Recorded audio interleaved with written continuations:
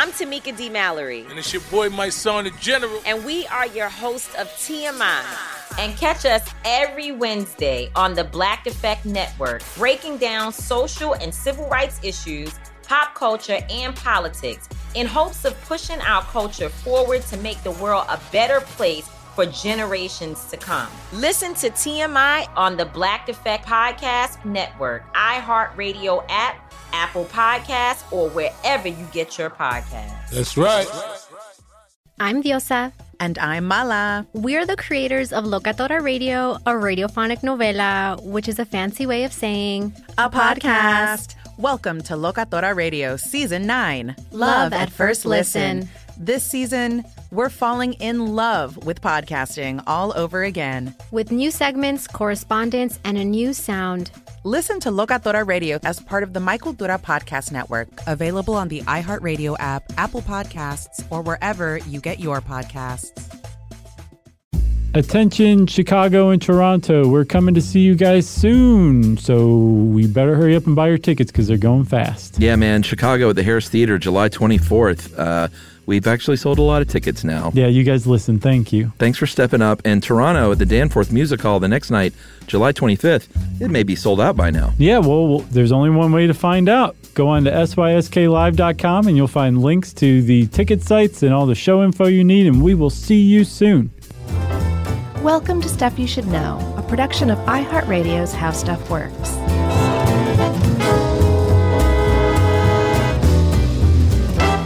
Hey, and welcome to the podcast. I'm Josh Clark, and there's Charles W. Chuck Bryant, and there's Jerry over there, and this is Earth Science Time, baby. I love this stuff. Yeah, this one was a little, well, I was about to say dry. I just caught myself at the last second. Thank you, It was a little dry, though. It was, but I mean, we're talking sand dudes. There's just so much you can do with some things, you know what I mean? Yeah, but it's also one of those that's kind of neat in that when next time I go to the beach or the desert, I'm armed with a little more knowledge, which is always nice. You going to go do some sandboarding? I don't think so, although I did look at some videos.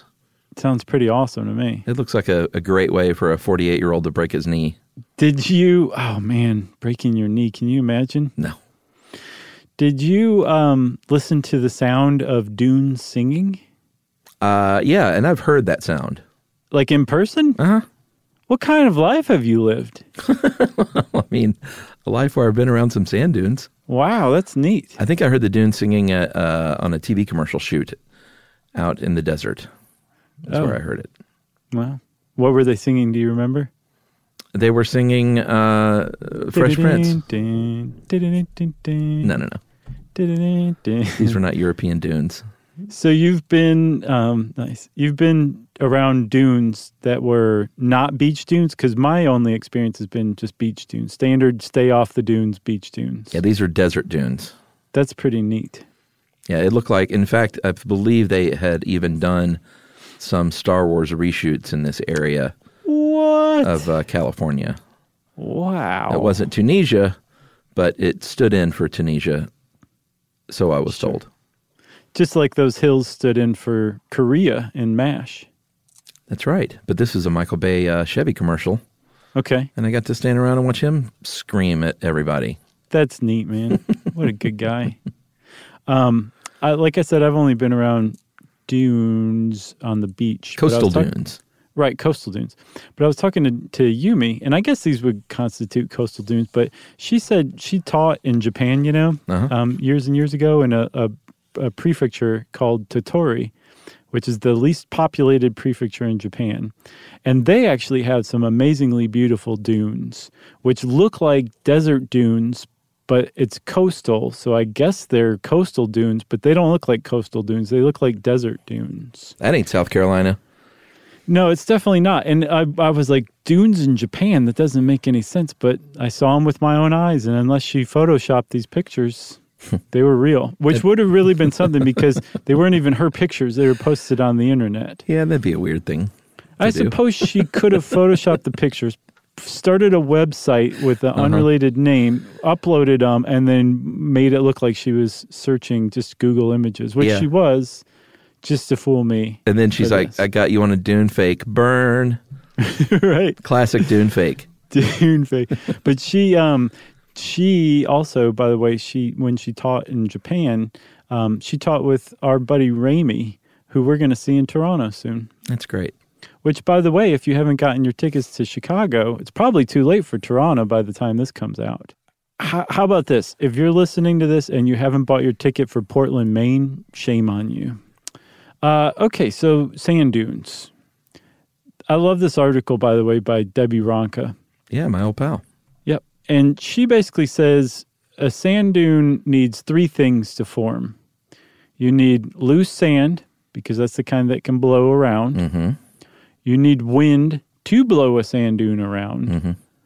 And then you need an obstacle, which can be anything. It can be a bed of pebbles. It can be a big rock. It can be a tree. But it's something for the sand to hit and say, oh, I can't go any further. And then as more and more sand hits that obstacle, the sand dune starts to build. And then the sand dune itself becomes the obstacle in one of the most zen processes really around on Earth. It really, really is. It's a true, layering effect that if you see sped up with a time-lapse camera, it's pretty remarkable. Well, that actually reveals maybe the fact of the podcast to me. Let's hear it. Sand dunes move. Oh, I thought you were going to say time-lapse photography is possible. Right. But if you watch the sand dune over a long enough exposure, you would see it moving forward. And here's the thing. It doesn't just move in that the sand gets blown around and the sand dune takes all these different shapes. Sure. It keeps its shape and just moves forward depending on the type of dune and the type of what's called wind regime in the area. That's right.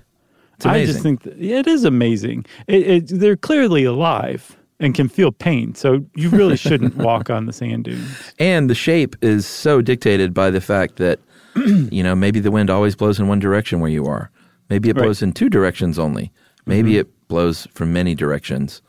And that's all going to dictate this malleable, living, breathing, feeling, emotional beast that will kill you if you don't treat it right. It has. It's killed a couple people, at least. So let's talk about how wind can move sand around. It's generally a few different ways. There's saltation, which is mostly 95% of sand grains move like this, and that's just the wind is just bouncing them along. Yeah, I thought these percentages were pretty specific. 95%, 4%, 1%. Who came up with those percentages? God. Okay. All right. Well, then they probably are accurate. There's creep? Yes. Creep I'd never witnessed or heard of before. Have you? I don't think so. That's the 4% of sand moves this way. And this is when grains are colliding with other grains. Right. Maybe gravel or something causing them to move. It's like sand croquet. Yeah. Not salmon croquettes. No. That's different. Those aren't the best croquettes, if you ask me. Frankly, I'm just going to come out and say it. The only way to eat salmon is raw. I'm sorry. Ooh, I love a grilled salmon with that crispy skin. I like grilled fish. It's just when salmon is cooked, it undergoes a taste conversion that I'm not a fan of. I prefer it raw. No, I love raw salmon for sure, but I love that crispy skin so much. Hey, I'm not yucking your yum, man. Yeah. If you like cooked salmon, have at it. And I do like fish skin, just crispy fish skin. I'm with you. But I'm more like a cooked trout fish skin kind of guy. Yeah, when I was a kid, a very big 70s meal in my household was the canned salmon croquettes. Oh, yeah, I've had those. Yeah. It's just the bones, I don't like there to be bones in my food. I'm with you. I'll eat something off the bone. I just don't want to be expected to actually eat the bone. I guess. I don't know. They'll debone it at a good butcher or a good fishery.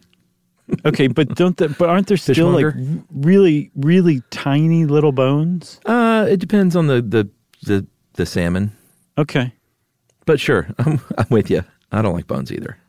So, obviously, we're talking about sand dunes still. Yeah, but the suspension is the third way. We got to finish that up. Right. 1%. That's where the wind blows very strongly. It's so strongly and from enough different directions at once that it actually lifts the sand into the air. And this is what a dust storm is, or a sandstorm, or any number of. Basically, if there's sand blowing around in the air, this is the suspension movement of sand. Yeah, that's up though in the air. Like when you go to the beach, sometimes you'll see sand in the right conditions. Blowing along the ground, like a couple inches off the ground. That's not the same thing. Man, no, that's saltation. Yeah. That hurts. That's really painful. Yeah, I guess it can hurt, can it? Oh, it can. It can get a little stingy. Believe me. Yep. Hurts. So we've kind of already described like how a sand dune forms. Sort of. But there's a lot of different kinds of sand dunes. We're going to get into it, don't worry. But there's a general way that a sand dune forms where the sand blows along, hits something that stops its forward momentum, and then it starts to pile up. And when this piling up happens, a sand dune typically undergoes a fairly predictable evolution, I guess. Whereas more and more sand builds up, the sand dune gets bigger and bigger. And the sand just kind of smacks into the back of the sand dune. And the lighter sand will just continue up and over the sand dune. And then once it makes it down the other side, which is called the slip face, which is the side that's protected from the wind, the sand dune just kind of gets bigger and bigger. But eventually enough sand will pile up on the backside that it forms a crest, where it basically piles up and forms a peak or a crest or something like that. And then this crest can get so big and so pronounced that it will actually crumble under its own weight. Yeah, I mean, it's like raw physics before your very eyes. These layers, those light sands blowing over, and it's layer after layer building up. Then that crest gets super tall. Like you could mess around with it if you had a big bucket of dry sand with your own hand and sort of see this effect. As you drop sand, eventually when it does collapse, it's going to avalanche down the slip face, and there is an angle. It's called the angle of repose, where it's sort of where that beautiful, what's the word I'm looking for? Not symbiosis, but when something's pushing against something, the other thing's pushing right back, and it all agrees that just to stop there in the middle. I don't remember what it's called, but I know what you're talking about. It is beautiful. That's basically it. It's about 30 to 34 degrees in general, and that's when it just reaches that perfect angle of steepness that it's all just stable and solid. Right. So now you have a dune. It's no longer being born. It's now living, and it still can keep growing, but it's going to keep growing along these lines where, if enough gets built up, it's going to fall down into the angle of repose. More likely, the sand will just continue going over the edge and then being built up on the backside too. Its rump will grow, basically. Yeah, and if winds are really strong, it's probably going to be taller. If the winds are really gentle, it's probably going to be more spread out. And the direction of the wind, the angle of the wind, and like we mentioned earlier, whether or not it's unidirectional, bidirectional, or multidirectional, that's all going to play a part into what kind of dune you're going to get. So let's take a break, and then we'll come back and talk about the different kinds of dunes, okay? All right.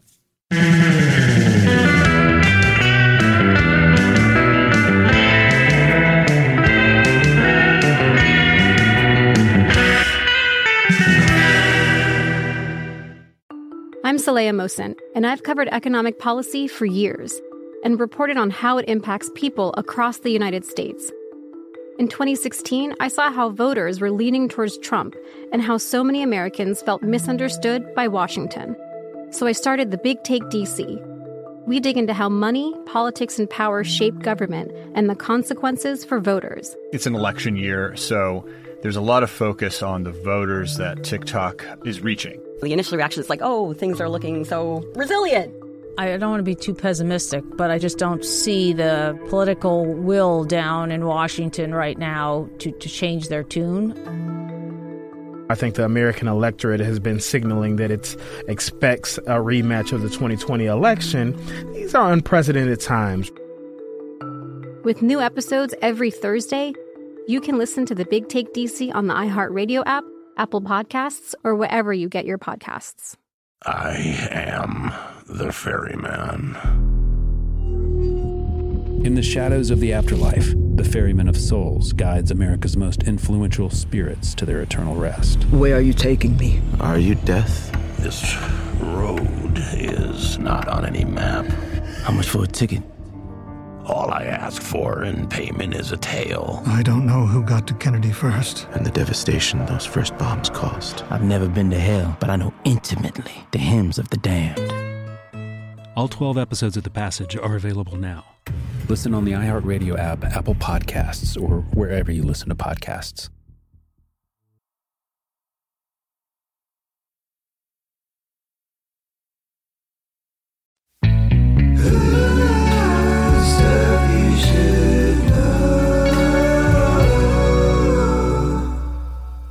Chuck, have you ever read the book Dune?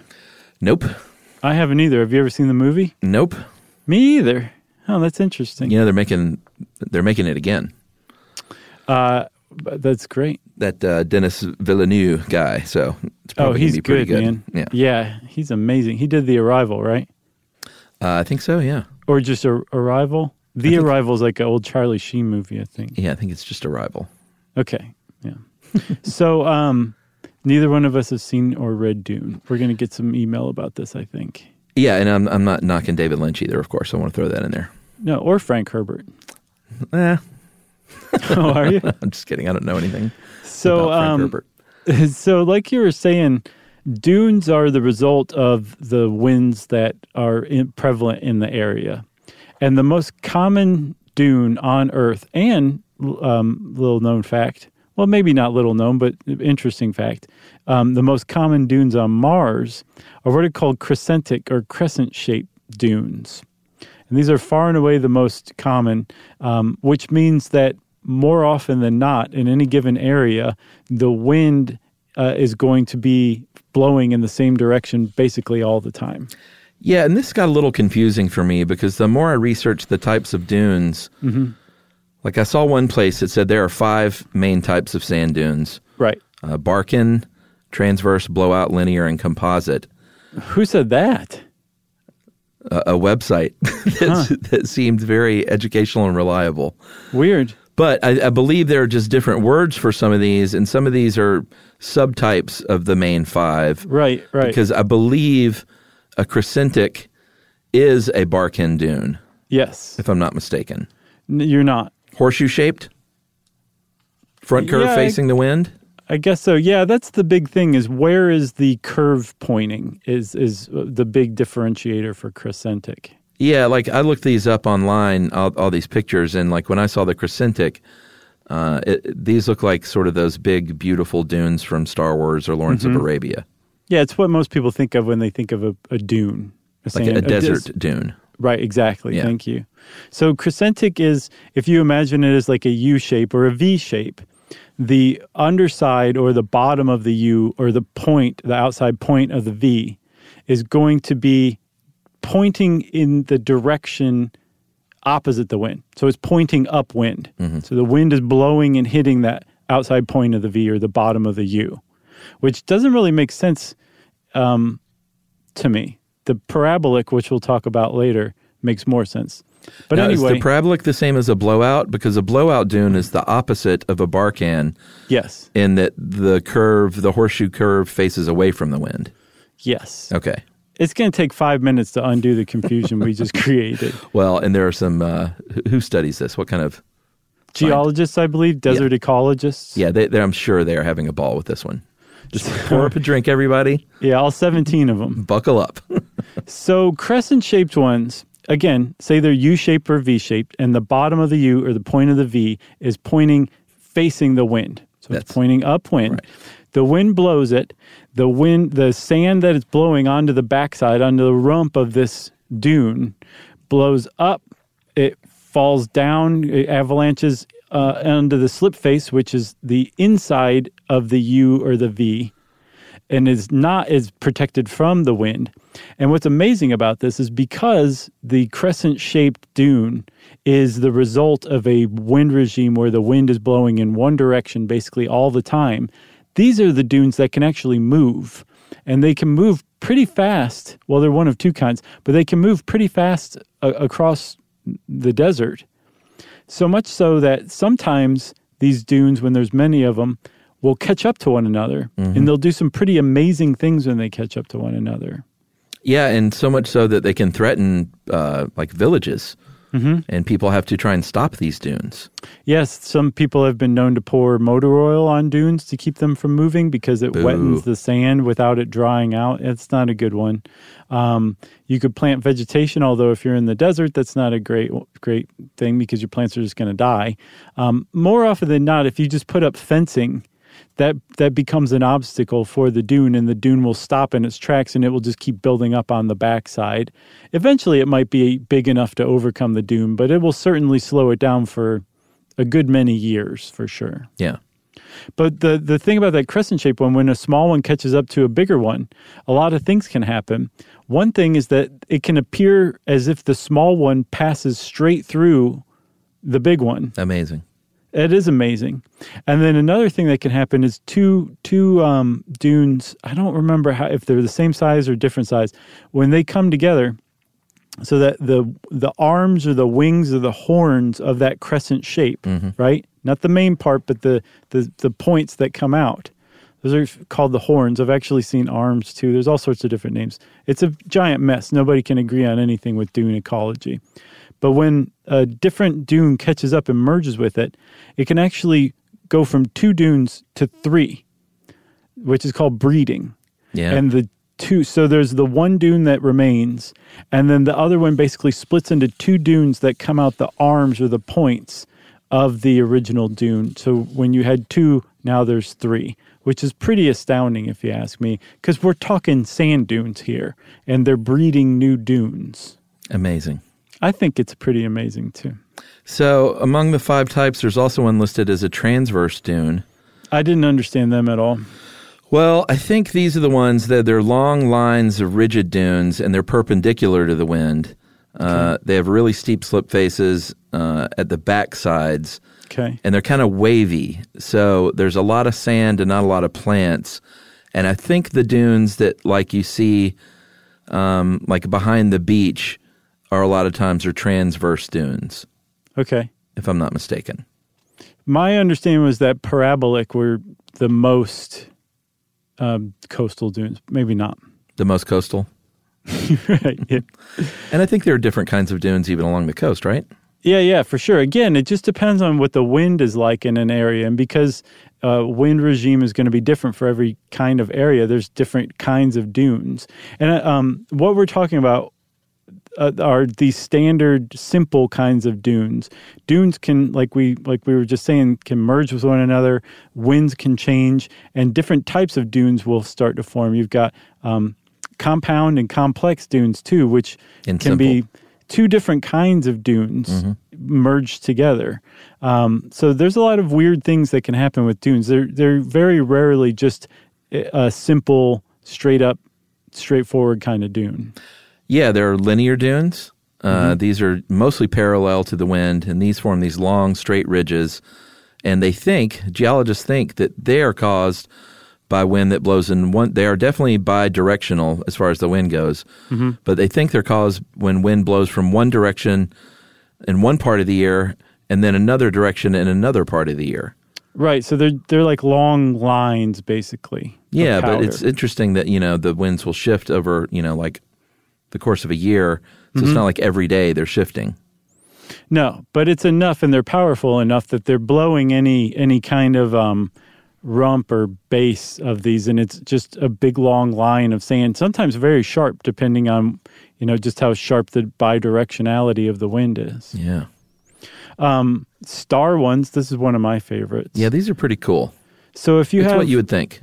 Yeah, if it's like a sand dune that looks a bit like a star. They have a pyramidal mound that goes up in the middle, and then at least 3 arms with slip faces, the avalanche face, radiating out from that middle. And these are the result of a bunch of different wind directions throughout a year building up. So rather than moving along the face of the earth, these things just kind of build up in space. And they're actually some of the tallest ones. I think there's some that are like 500 meters or 1,500 feet tall in deserts in China, which is pretty amazing. I mean, that's tall, especially if you're a sandboarder. Yeah, I mean, you can simulate all this stuff. Like, you can make your hand the wind. If you're at the beach and you're playing with sand, I mean, you just think about if you're pushing the sand in one direction only, it's going to look a certain way. If you push then in another direction, that's going to look a certain way. And then in the case of a star, if you're using your hand and pushing sand in all of these different directions, it's going to grow upward, and it's not going to grow laterally. Right. We should have probably said at the outset that it helps a lot if you go look up images of the different types of dunes we're talking about. Yeah, pull your phone over. It helped me. And look up dune porn. Yeah, I'm sure it's out there. Okay, now there's parabolic or parabolic. I think parabolic. You say parabolic? I say parabolic. Okay. So these are basically the opposite of crescent-shaped, where this time the inside of the U or the inside point of the V is what the wind is blowing into. And then the outside of the U or the outside of the V is what's facing in the direction that the wind is going, but it's downwind, right? It's what you would think of, like if you're just thinking about moving sand with wind via physics. This one makes the most sense. But the thing about parabolic that really distinguishes it from crescent is that usually they're made of sand that has some sort of water attached to it or vegetation so that the arms are anchored. So the arms stay in the same place. They just get longer and longer as the bulk of the dune, the middle part, keeps moving further and further away. Yeah. Which is pretty cool, especially if you imagine this stuff on a time lapse or, happening really quickly. Yeah, I mean, it can be little trees, shrubs, grasses. We'll talk more about what can grow in dunes. But these things very much serve as the anchor on those arms. And these are not going to be very tall, obviously, if you think about like the way they're going to form and the fact that those arms are anchored down. They're not going to be super tall. And then where that vegetation is going to stop, it's going to slow the advance of that sand accumulation. Right. They used to think it was strictly just the vegetation that anchors the arms, but they apparently have discovered recently that no, it's actually more waterlogged sand like in the arms than we previously thought, and it's probably the water. It acts as motor oil. That's right. And then on this original list of 5 main types, the composite dunes were the last one listed, and this is just sort of a combination of 2 or more types of other dunes. These are really big. They're very tall. They form these big hilly forms called draas, D-R-A-A-S. Okay. And they're mostly transverse and linear dunes, and they can be like taller than 400 meters. They're gigantic. Wow, that's really cool. Yeah. What makes them so big?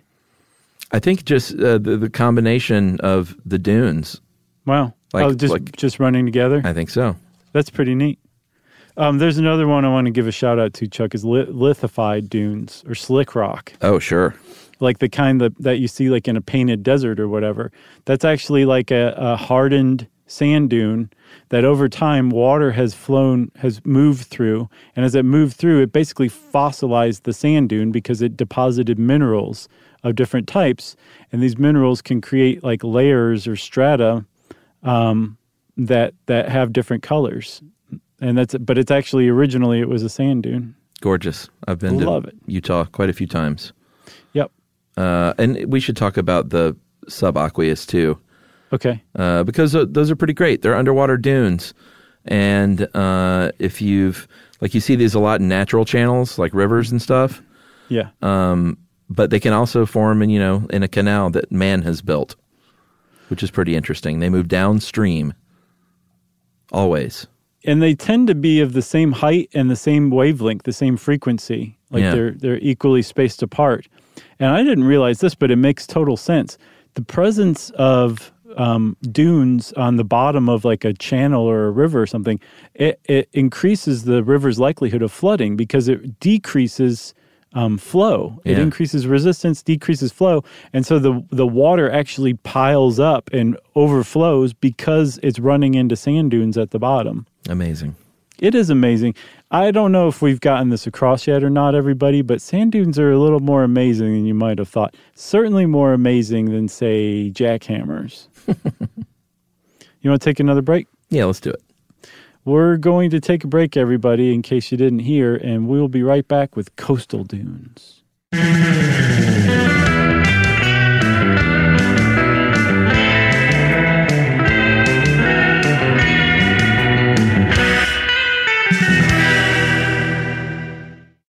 I'm Saleha Mohsin, and I've covered economic policy for years and reported on how it impacts people across the United States.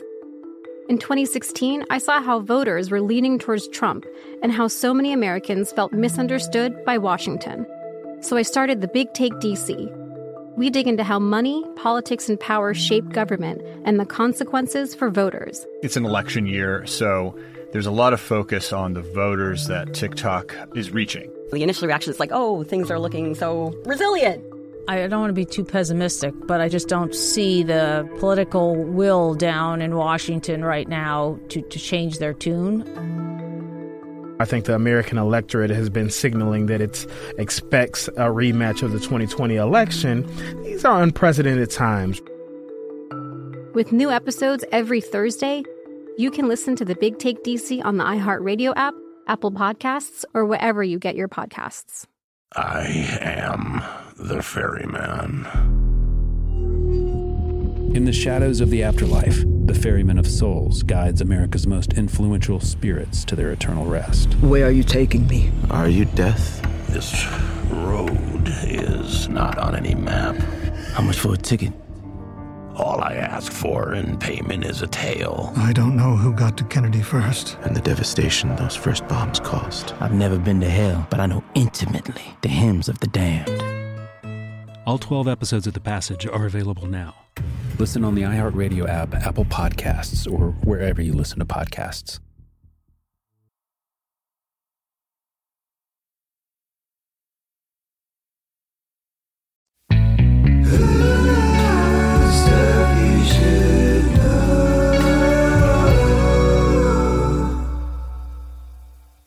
Okay, so the dunes that I and probably most people have seen more than any are coastal dunes, the dunes at the beach, the dunes that have a sign that says stay off the dunes.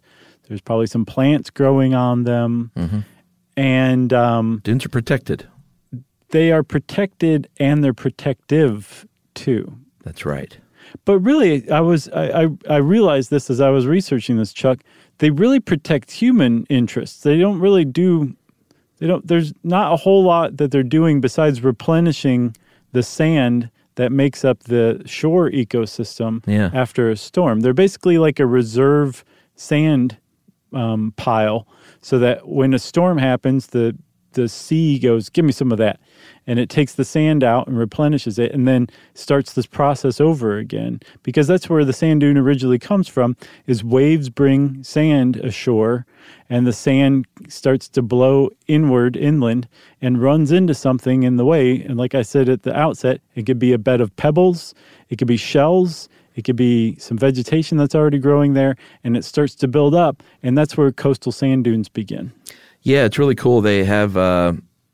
First of all, an embryo dune is a real term, which is really kind of funny. And kind of like, I imagine is like sticky and yolky. Gross. But how these things, like how vegetation comes to work with dunes, and they kind of scratch each other's backs. In this case, is rotting seaweed will come in from a storm, let's say, because a sand dune in itself originally doesn't have like a ton of nutrients to allow stuff to grow. Yeah, it's just minerals, basically, like quartz and ground up calcium carbonate and not much else. Yeah, so you would be surprised if anything grew there.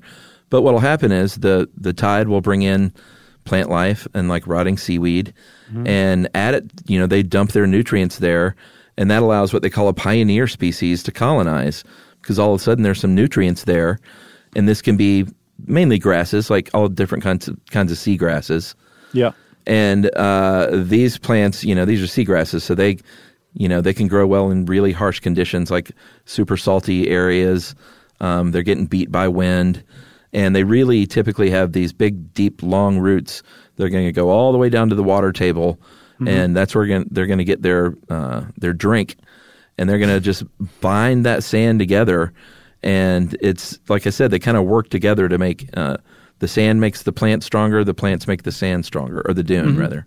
Yeah. And once those pioneer species of grasses are established, they start to change the actual composition of the dune. Yeah. And they make it more inviting. To other kinds of species that aren't quite as pioneering, but are still pretty hardy compared to, say, like your rose bush or something. There's woody perennials like beech elder. There's heaths and heathers. In the UK, they grow on coastal dunes, and all that these do is create an even stronger, more nutrient-rich type soil as these things live and grow and fix nitrogen and turn more seaweed into even more nutrients. And they also allow it to retain water, although I think basically to a species, any plant that can grow on a sand dune is basically developed techniques to resist losing water. Like they have small crinkly leaves that don't evaporate water nearly as easily. So the name of the game is to get as many nutrients out of an unfriendly soil as possible and keep as much of the water as you can get from the water table. Yeah, which is why they protect dunes. I mean, when you go to the beach, you're going to see signs that say "Stay off the dunes," and you don't want to, because the fear is that humans will go in there, which is exactly what would happen, and trample on these grasses, and then that little relationship is busted apart when those grasses die off, or even worse, are pulled up maybe, because you want to take some home or something. And then the sand dune is compromised. Look what I got from the beach. Yeah. So even without human intervention, these coastal dunes can turn into parabolic dunes if something happens, like a storm surge happens and carves out like a significant portion of the sand in front of the dune, because now there's nothing holding that dune in place and it's exposed to the wind even further. Yeah. And so the dune itself will start to move forward, but the arms will stay in place, and the coastal dune is just turned into a parabolic dune too. And it's moving inland, which if you have a house built there, that's a problem for you. But one thing that I didn't realize, but I totally, now I've seen it all over the place, but I never put two and two together. If you've ever noticed, an established beach will almost always have like a conifer, like pine tree forest. And apparently that's like the end result, like of the progression or evolution of a dune ecosystem, is a pine forest is going to grow because they're adapted to grow in this soil that's been prepared over time, that started out as a single piece of dead seaweed and ended up into a whole pine forest.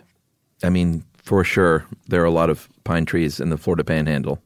Yeah, but you never think about it. But that's like a dune ecosystem. But that's part of the dune. That's like I think the climax ecosystem is what they call it. Yeah, and I don't know if you've ever been to a beach not so long after a hurricane has hit, but it's just devastating to look at. I mean, you always obviously think of people and homes that are destroyed and stuff like that. But if you look at the actual beach itself, it's pretty brutal. Like, it can take decades for that beach itself to recover and for those dunes to recover. Like, I was in South Carolina a couple of years ago, not too long after one of the hurricanes, and it was like you're used to seeing these big, broad beaches with these big, flowy dunes. Right. And this was like a cliff. It was just sand that eventually went up. The water line met just a hard, like, geez, man, in some places like 10 and 12 feet, like a sand cliff. And it just looks completely unnatural, like not like the beaches that you're used to seeing. And selfishly, as a beachgoer, some parts were just completely impassable. Like, you couldn't even get to the beach unless you like rappelled down the wall or something, and you certainly couldn't get back up. From what I could tell, though, that's just part of this natural process of like removing and then slowly replenishing. And like I was saying earlier, the dunes protect human habitation. Like, you want a dune if you live on a coastal beach area. It's like a big stack of sandbags. It is, and like you build your house right behind it, and it provides this buffer from storm surges and stuff like that. But when it's taken away, if it takes decades to rebuild, you may want to move elsewhere. And apparently after Hurricane Sandy, there's parts of New Jersey still that they're saying, like, I don't know if this is habitable anymore. Maybe it will be in like 50 years after the dunes come back, but this is not, like, it's like we can't live here anymore. And it's because the dunes have been removed. And people in New Jersey said, have you ever been to Newark? Yeah. Actually, Newark's come a long way. Has it? Oh, sure. Okay. But when I first started going there in the early to mid 90s, it was a different story. Okay. I love Newark. It's great. Do you really? Sure. Okay. I love all of New Jersey. That's my second home. All right. There you go. Speaking of second homes, we should talk about what little critters make their first home in the dunes. Did you like that? Yeah, I did. That was pretty nice. That was a classic SK segue. So, I mean, kind of like we were talking about before, like a big pile of sand is not an intuitive place for plants to live or animals to live. But because of all the nutrient dumps that the ocean brings in, it can... It's like Raymond Burr. It can end up being a really thriving ecosystem. There can be little dune flowers. There can be little rats and mice, certainly snakes and lizards if you're in the desert. But obviously these are only going to be things like, you can't completely discount like nature. These all have to be very, very drought-tolerant plants. Oh, yeah, for sure. But they're adapted to grow on these dunes. And, you know, when you add a plant and a lizard and an insect and a bird or something like that, you got yourself a nice little ecosystem going. And there are definitely dune ecosystems that have developed over time. Beetles, crickets. Yeah. I was looking up. I was like, are dung beetles a dune bug? Apparently, my friend, dung beetles are an anywhere beetle. They're on every continent in just about every ecosystem except for Antarctica. Oh, really? Yeah, we're going to have to do at least a short stuff on the dung beetle because it's a poop beetle. It gathers poop, and I think that's pretty neat. Yeah, I remember watching those guys roll those little poop balls around in the, what was it, the Planet Earth videos? Yeah, for sure. Pretty great. Or maybe it was Microcosmos. I can't remember. It was they're pretty frequent TV guests. They've been in a lot of movies. Yeah. Remember when they were on the Mandrell Sisters show? Yeah. Oh man, that was really so brought good. the house down. Mandrell Sisters. Wow. Did you watch that? No, I grew up in Ohio. We didn't have that. Oh, it was nationwide. Are you kidding me? No, I'm sure I'm kidding. This is when like people in New York City watched Hee Haw. Right, yeah, I know. Everybody was on CBs and acted like they were truckers, wore trucker shirts. It's crazy. That was a cool little period in the 70s, you know? Yeah, it was a little weird. Trucker culture took over. Yep. What else is going to hurt dunes? Deforestation? Sounds weird to use that word about sand dunes. But yeah, I mean, there's those conifer forests. Yeah. You can deforest a conifer forest just like any other forest, you jerk. Not you. I'm saying the person who cuts down the conifer forest. That's right. Yeah. What else? You got anything else? No, we talked about the singing sand dunes, which if you haven't heard, go listen. It's pretty neat. And it's really just dry sand falling over itself in an avalanche. And again, proof positive that sand dunes are alive and can feel pain. That's right. That's it for sand dunes. I think the last thing we have to say is stay off the dunes. If it says stay off the dunes, just don't go on them. Especially with your dune buggy. Yeah, that was another 70s little fad too, dune buggies. Yeah, they also have beaches still where you can drive your car. I'm not a big fan of that. No, because even if it's not eroding the beach, it's smog on the beach. Come on. It's just ugly. You don't want to go to the beach and see someone's stupid car. Nope. I can barely stand seeing people's bare feet. Agreed. Well, since we said that, it's time, of course, friends, for listener mail. Chuck got me out of a parking ticket. Nice. Hi, guys. My name is Camber. I'm a grad student at Indiana University. Go Hoosiers. Yeah. But I work in Indianapolis. I'm a fairly new listener, about 6 months. but I have to drive a lot for school and work and family, so I spend a lot of time listening to you guys. And I need to let Chuck know that he saved me hundreds of dollars. With Geico. So rewinding back to Friday night, I was driving to Louisville, Kentucky, about a 2-hour drive, and might have been going 70 in a 55. I get pulled over, and I think, this is it. I'm going to have to take out extra loans, get another job. My insurance is going to go up. And then I remember what Chuck said about getting out of his speeding tickets and just surrendering myself to the law. So I thought, why not give it a try? And it worked. Not only did I not have to pay for a speeding ticket, but you saved my insurance from spiking. I'll always remember this in future situations, but of course, I'm going to work on my lead foot first. Thanks so much for the advice, and thank you for the podcast, guys. Listen almost every day. Don't know what my morning commute would be without it. That is from Camber Solberger. Nice. First of all, Camber, great name. Camber Solberger, even greater name. That's one of the great names.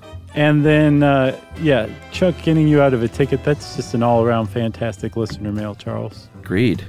Well, if you want to get in touch with us, like Camembert Limburger did, you can go on to stuffyoushouldknow.com and check out our social links, or if you want to write us an email, you can fill it out, smack it on the bottom, and send it off to stuffpodcast@iheartradio.com. Stuff You Should Know is a production of iHeartRadio's How Stuff Works. For more podcasts from iHeartRadio, visit the iHeartRadio app, Apple Podcasts, or wherever you listen to your favorite shows.